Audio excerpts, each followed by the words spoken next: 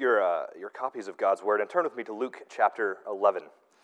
And I'm going to go a little bit further than what the bulletin says. I'm going to go all the way down to verse 28. So it'll be verses 14 to 28 this morning. If you picked up one of our cart Bibles, you can find that on page 869 is where that begins. Now, before we come to our text, I just wanted to very briefly remind us of the context of the passage this morning. A few weeks ago, we heard the account of Mary and Martha, and Jesus teaches that the chief virtue, the chief duty of believers there is to sit and listen to our Savior, is to sit at his feet. That's the primary thing we are called to do. And then after that, the Lord teaches us how to pray.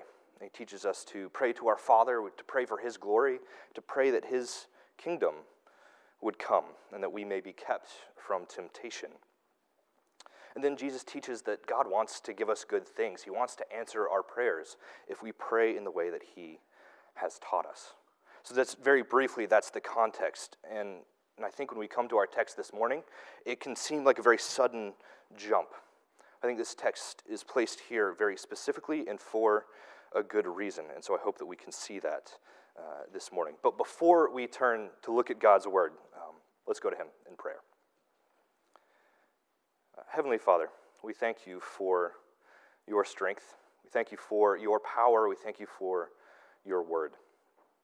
And so this morning, will you show us more of your strength and more of your power and teach us more of your word and to understand more about you and about your Son through the study of your word this morning.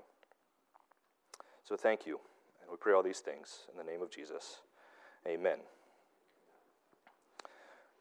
Now, Luke 11, verses 14 through 28. Now he, Jesus, he was casting out a demon that was mute. When the demon had gone out, the mute man spoke, and the people marveled. But some of them said, he cast out demons by Beelzebul, the prince of demons. While others, to test him, kept seeking from him a sign from heaven. But he, knowing their thoughts, said to them, every kingdom divided against itself is laid waste, and a divided household falls.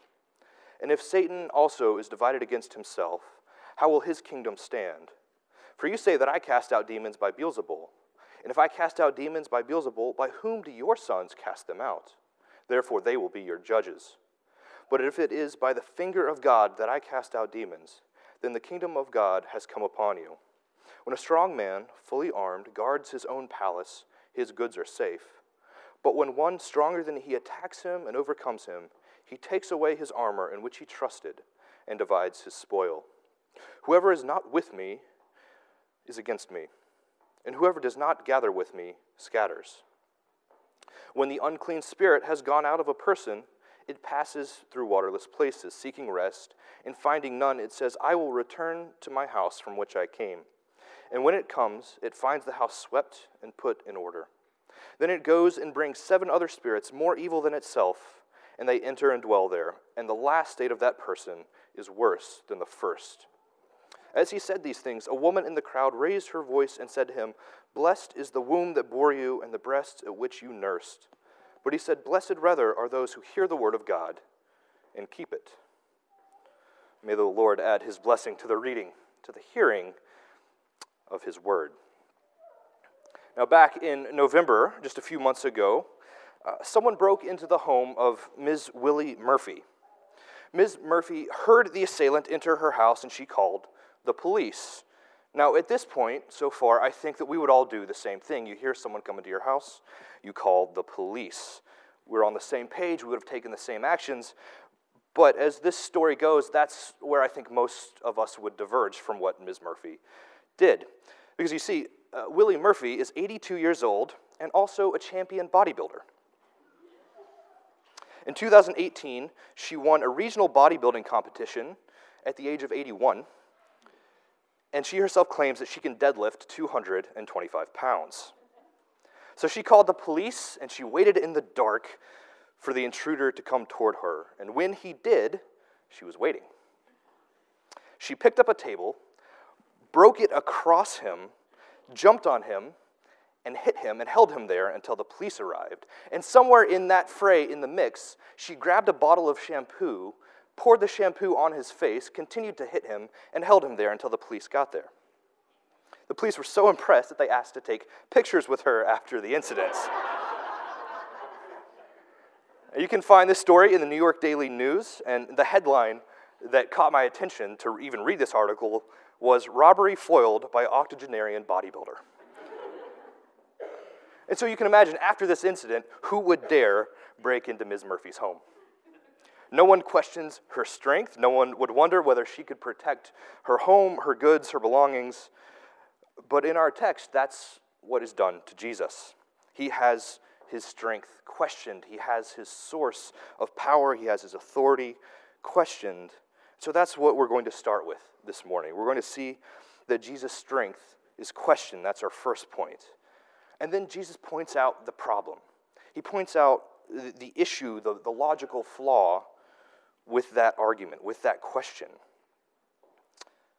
And then Jesus is going to tell us just exactly how strong he is. And then he's going to tell us where our strength comes from. So that's our breakdown this morning. He's going to have his strength questioned. He's going to point out the problem. And Jesus is going to tell us how strong he is. And he's going to tell us where our strength comes from. So look back with me, if you will, at verse 14, what it says here. Now, he was casting out a demon that was mute. When the demon had gone out, the mute man spoke, and the people marveled. Jesus here does a miraculous sign. He casts out a demon. And it's a demon that has made a man mute.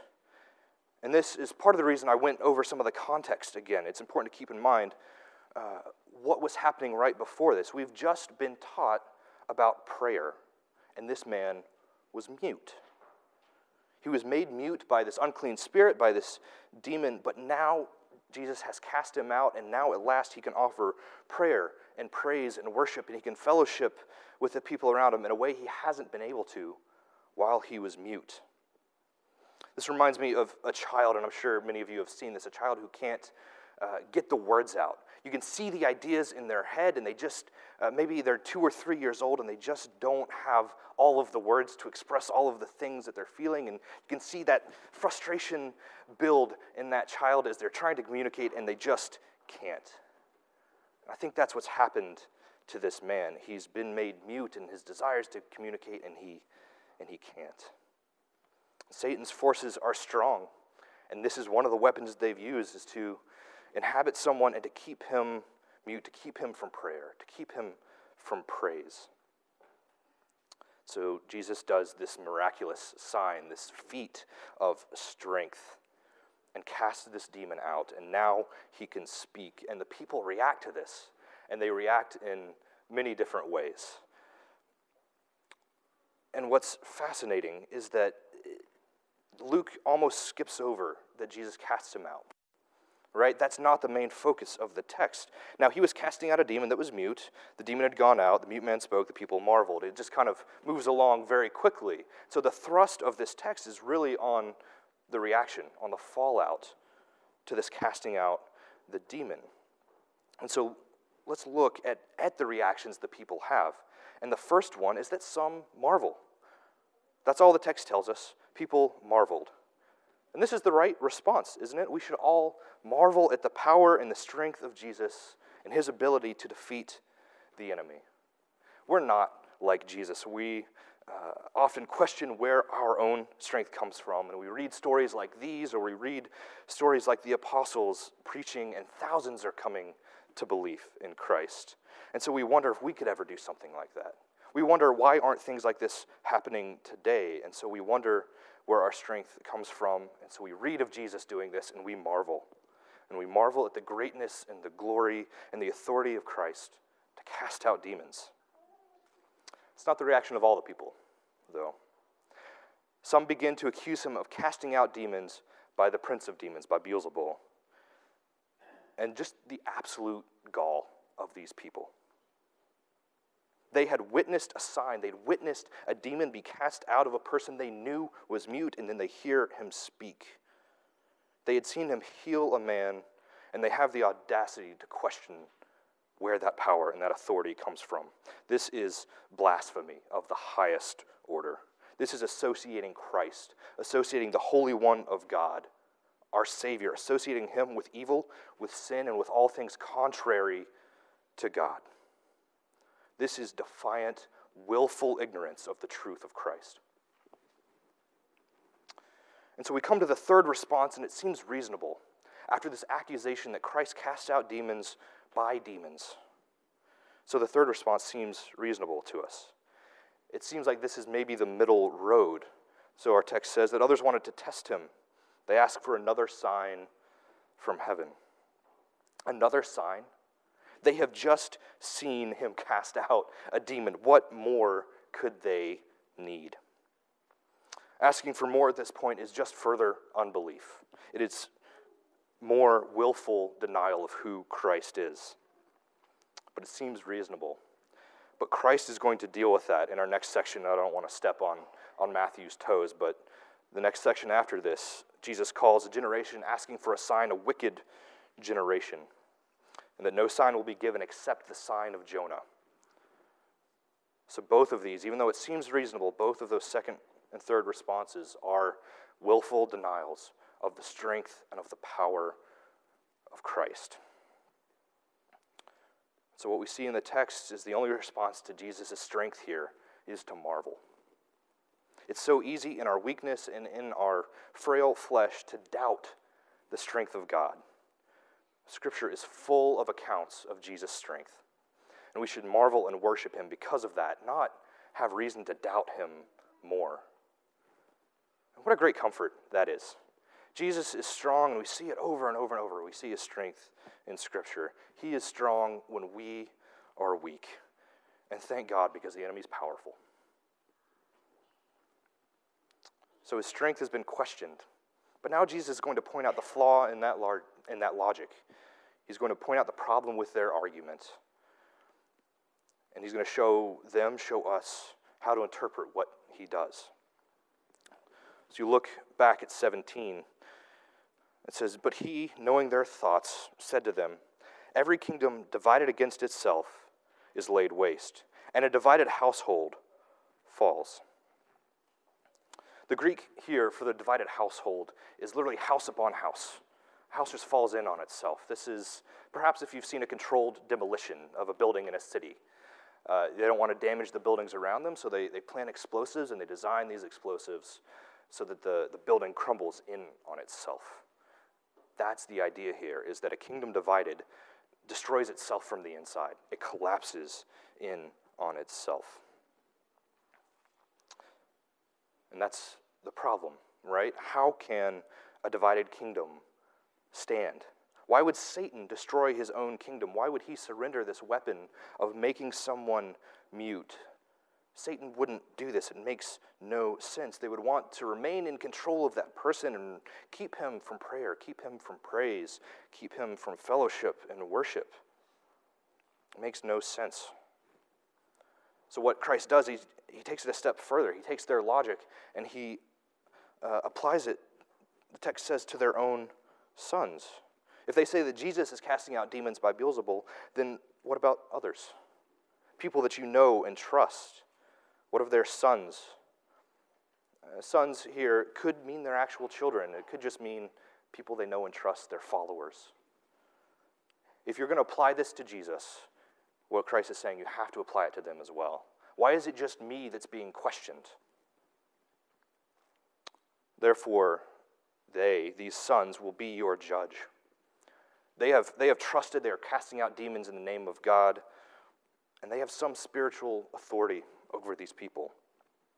They haven't blasphemed in the way that you all have, and so there's some judgment that's coming. So Christ has taken their logic to its full conclusion. And he explicitly offers them the truth of what they've witnessed. They are making these assumptions, but he tells them if it's not by Beelzebul, but if it is, in verse 20, if it is by the finger of God that he casts out demons, then the kingdom has come. The finger of God, that's the Spirit of God, the power of God. Now, this is very evidently a reference to Exodus 8, where it says the finger of God brought the plagues. So how did God rescue his people? It's by the finger of God. It's his power. It's his Spirit. How many times do we see God say, "It is with a mighty arm and an outstretched hand that I brought you out of the land of Egypt"? It's the same idea. And so if it is not by Beelzebul, if it's not by demons that I cast out demons, if it is by the finger of God, then the kingdom has come. And this is the message that Jesus has been preaching from the very beginning of his ministry, isn't it? If you look at the beginning, especially of Mark, but of all the Gospels, the message that Jesus preaches is repent and believe, for the kingdom is at hand. So the only real conclusion that we can draw here is not that Jesus cast out demons by other demons, by Satan, by Beelzebul, but that the kingdom has come, that it is by God's hand, by his finger, that these demons are cast out. So again, I think our context is crucial for this understanding. We were just taught to pray in the Lord's Prayer, "Thy kingdom come." Why would any kingdom wish to destroy itself? And there's this spiritual reality that we sometimes forget, that Satan is the prince of this world. It's not against flesh and blood that we wrestle, but against the prince of the power of the air. And so when we come to this text, we also have to admit that it's our sin that handed that over to Satan. That our sin gave him the kingship. And so when Christ comes preaching that the kingdom has come, he's preaching, "I've come to take back what I created, to take what is mine, and I will not let anything divide it." So no, it is not by demons that I'm casting out demons. I am casting out demons because this is my kingdom, and I will not have it divided. And it's in his kingdom that we are bid to come and pray, like the mute man was not able to, where we are bid to come in fellowship and to use our voices to lift up prayer and praise.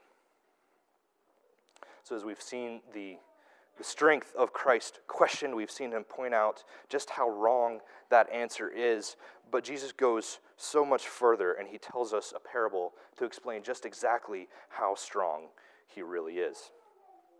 And in verse 21, Jesus begins this parable of a strong man. And our text reads it this way: "When a strong man guards his own palace, fully armed, his goods are safe. But when one stronger than he attacks him and overcomes him, he takes away his armor in which he trusted and divides his spoil." Now these two short verses contain in a parable form the explanation of what Christ did in verse 14. A strong man, Satan, a demon, had possessed a man and made him mute. The demon was strong, using his weapons to keep the man safe. And that's how Satan's kingdom works, isn't it? The enemy uses whatever they can to keep us from God. Now, many of you, I'm sure, are familiar with the Screwtape Letters. It's a fictional account that C.S. Lewis wrote of an older demon giving advice to a younger demon on how to keep humans from God. And so Lewis writes this: "For a long time, it will be quite impossible to remove spirituality from a believer's life. Very well, then, we must corrupt it. Before this, the demons have been considering other things." He says, "Surely you know that if a man can't be cured of church-going, the next best thing is to send him all over the neighborhood looking for the church that suits him." So whatever the situation is, they have an idea. The enemy has a plan to keep us from the Lord. If you think simply going to church is enough, it's not. They have a plan for that. If you think that you're filled with some spirituality, that is not enough. They have a weapon against that. And 1 Peter 5 tells us to be aware our adversary the devil, because he prowls around like a lion, seeking whom he may devour. And this is the mindset of the enemy, the spiritual forces of evil. They are real, and we ought to be aware of their plans. And the enemy is strong, and they wish to devour us. And so here Christ paints the picture of Satan as this first strong man. So we ought to be aware of him.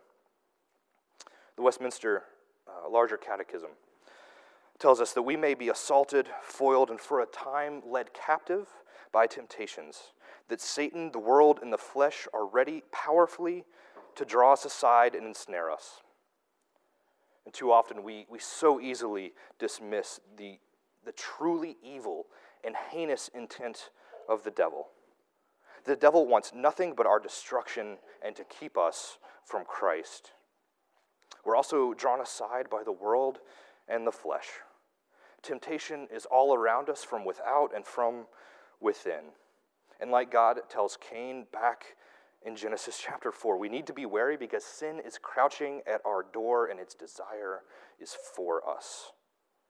The enemy is real and wants nothing good for us. The world is full of temptation and offers us ways to sin in ways that sometimes we can't even imagine.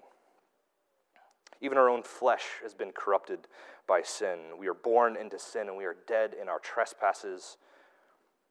And what can we do against these? What can dead men do to fight such strength? But thank God the parable doesn't end there. Thank God there's another verse. Jesus continues to speak, and as he does, whenever he's battling the devil or battling a demon, his response to the strong man, his response is dripping with Scripture. So listen again to verse 22 from our passage.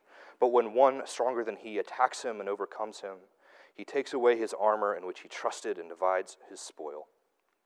Now listen to the final verses of Isaiah chapter 49. Can the prey be taken from the mighty, or the captives of a tyrant rescued? For thus says the Lord, even the captives of the mighty shall be taken, and the prey of the tyrant rescued.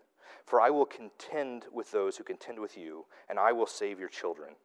I will make your oppressors eat their own flesh, and they shall be drunk with their own blood as with wine. Then all flesh shall know that I am the Lord your Savior, and your Redeemer, the mighty one of Jacob.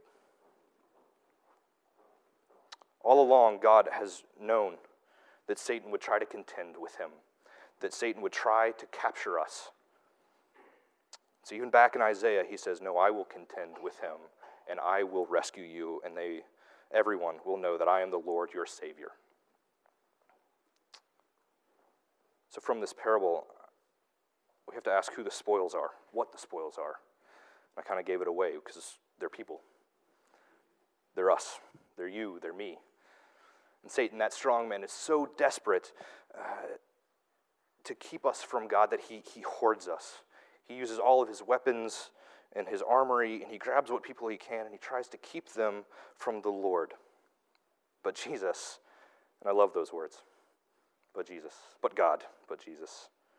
Despite all the evil and all the plans and schemes of the devil, but Jesus. Because Jesus is that stronger man. He is the warrior who comes and attacks Satan and takes away his armor, takes away his weapons. He defeats all the plans and the wiles of the devil, and then he rescues the spoils. He rescues them, he rescues us. I think too often we can have the wrong idea about Jesus. We think of him as this meek and mild one who laid down his life, and he is. And he did just that. He is the one who, in order to defeat Satan, gave himself up. Others say he's just a good teacher or a good rabbi, and he certainly is. He is the good teacher. But he's the warrior. He is that beautiful and terrifying figure from Revelation 1, where it says the hairs of his head were white like wool, like snow.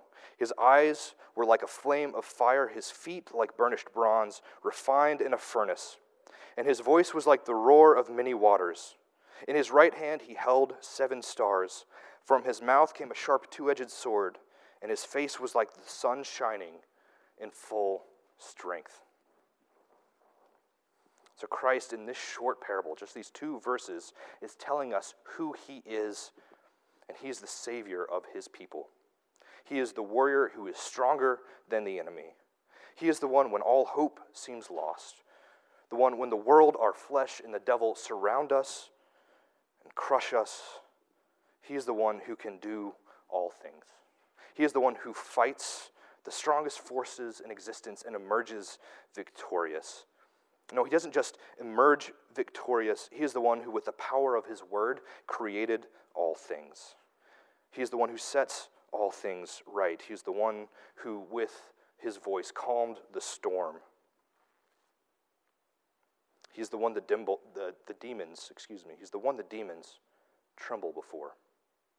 This is Jesus. He is not just a teacher, not just a good friend, not just our ally. He is all of those things. He is the warrior king, the prophet, and our priest. There is no sense of weakness in Christ. Do you not know that he could have called down legions of angels to rescue him from the cross, and yet he did not? For the surpassing glory and greatness of God, he remained silent like a lamb led to slaughter. He humbled himself to the point of death on a cross. That is the strength of Christ. And if you understand that, then there can be no middle ground. He is either the warrior savior, and so you are with him. And if you don't believe that, you're against him. That is what Christ is telling us about himself in this short parable. He is the stronger man. So in our passage this morning, I think that one thing remains. And it's what about us? Christ has told us explicitly who he is. He has shown us his strength. He has cast out a demon. He has done this miracle, and then he's had his strength questioned. And I think this text now turns in some way to address us. Because we can all be that mute man, can't we? Maybe we're not actually inhabited by a demon, but our sin can overwhelm us and surround us, and we are so lost in that and surrounded by the temptations, we become mute. And so what do we do? So Jesus returns after this parable. He returns to the topic that started the whole conversation. He returns to an unclean spirit. And the sense is here in verses 24 and 25 that the spirit has been cast out. So when the unclean spirit, verse 24, when the unclean spirit has gone out of a person, it passes through waterless places, seeking rest, and finding none, it says, I will return to my house from which I came. And when it comes, it finds the house swept and put in order. So what is happening here? The demon has left, it's been cast out, and if you had had a demon, you'd probably do a little tidying up after. It makes sense. You would feel violated in some way, so you clean up and you put your house in order. But that's it. The house is still empty. The demon has left and is traveling through waterless places, looking for another place to live, is looking for another house. So he's traveling through the desert, and no people are in the desert. People don't live in a desert. So he returns to his house, and he finds the house, even though it's swept and in order, it's still empty. So he goes in, and he invites 7 more spirits stronger. And the state of that person at the last is worse than at the first. So it's not enough just to stop sinning. It's not enough just to have a demon cast out. We have to have something else. Because we are not strong enough. As I said before, we are dead in our sins. So it's not enough just to stop the sin in our lives. I have a friend who has a chocolate lab, a dog. Beautiful dog. Super high energy. If you don't know chocolate labs, take a lot of care and a lot of effort. And he asked me to take care of this dog for a week while he and his wife were on vacation, so I agreed. And by the end of that week, my apartment was covered in hair. Absolutely. Every piece of anything that was remotely fabric had dog hair on it. So after that dog left, I swept and I vacuumed, and I, for months, was still finding dog hair there. After that dog left, I cleaned up. I swept. I tidied up. Now, if he had asked me to sit his dog again, I would have done things much differently. I would have put a sheet over my sofa. I would have made sure that my laundry didn't just stay in the basket, but actually got put into the closet. I would have shut the door to my bedroom so that my comforter didn't have chocolate lab hair all over it. I think that's the sense here. It's not enough just to clean up and get rid of it. We have to do something. There must be something to put in our place. And I think there's a proper response to Christ's strength. We can't just sweep our house and assume that things are fine. Because no, when that demon or that sin or that thing that plagues us or torments us, when it returns, it'll be far worse than it was before. Where could we possibly find the strength to do that? And the answer may seem obvious, and you'd be right. It comes from our great warrior king. It comes from Christ. Look at the last two verses in our passage, verses 27 and 28. So what Christ says here, listening to all these things that Christ has been doing and saying, a crowd has gathered, and a woman cries out and says, "Blessed is the womb that bore you, and the breasts at which you nursed." What this woman is saying is that Jesus speaks differently. He speaks as one with authority. He speaks as one with the confidence to go out and win the battle. So blessed is the one who raised you. That's what she says. It's important to catch here what Jesus does. In the Greek, it's real obvious. He doesn't come across in English super well. But what Christ says is not, no, you're wrong. It's more, yeah, you're right, but there's a lot more to it as well. So he says, blessed rather are those who hear the word of God and keep it. Yes, my mother ought to be blessed, but really, she hears the word of God and obeys. You all remember what the angel says to Mary, "Blessed are you and highly favored." She heard the word of God and obeyed. And so Christ takes this opportunity to point out just what gave Mary the strength to raise Jesus. It was hearing the word of God and keeping it. So where does our strength come from?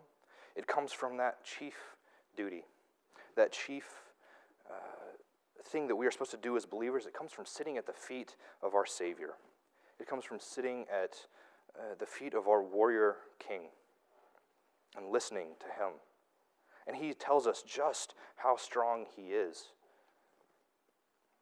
He says, come and listen to the word, and come and obey, and pray for the things that I've taught you to pray.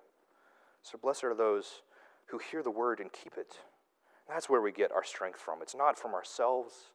It's from the one who is stronger than Satan. It's from the one who defeated Satan and his demons by not only casting out an unclean spirit, but ultimately defeated him on the cross with his death and burial and resurrection.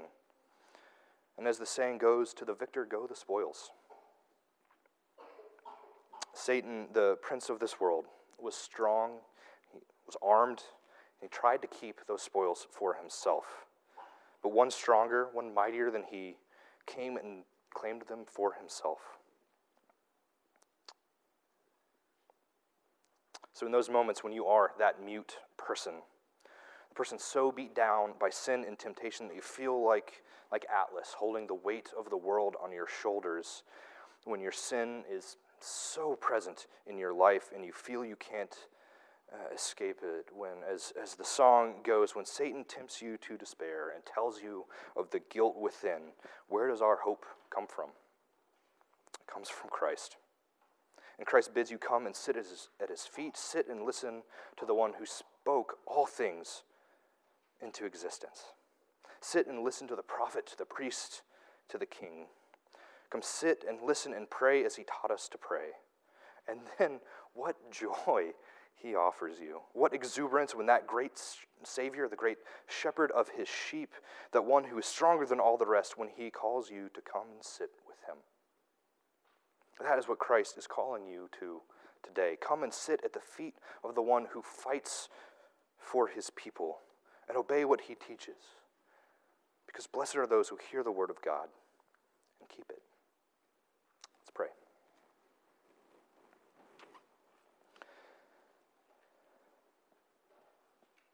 Heavenly Father, thank you for your strength. Thank you for your Son and the strength that he has to defeat our enemies, the strength to rescue his people.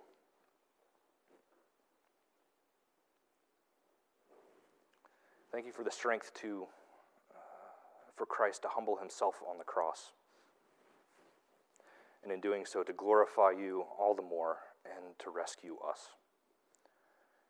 Thank you that Christ is not what culture says, that he's some weak and mild teacher, but thank you that he is strong and is our Savior, who bids us come and sit at his feet. So we pray all these things in the strong and mighty name of Jesus. Amen.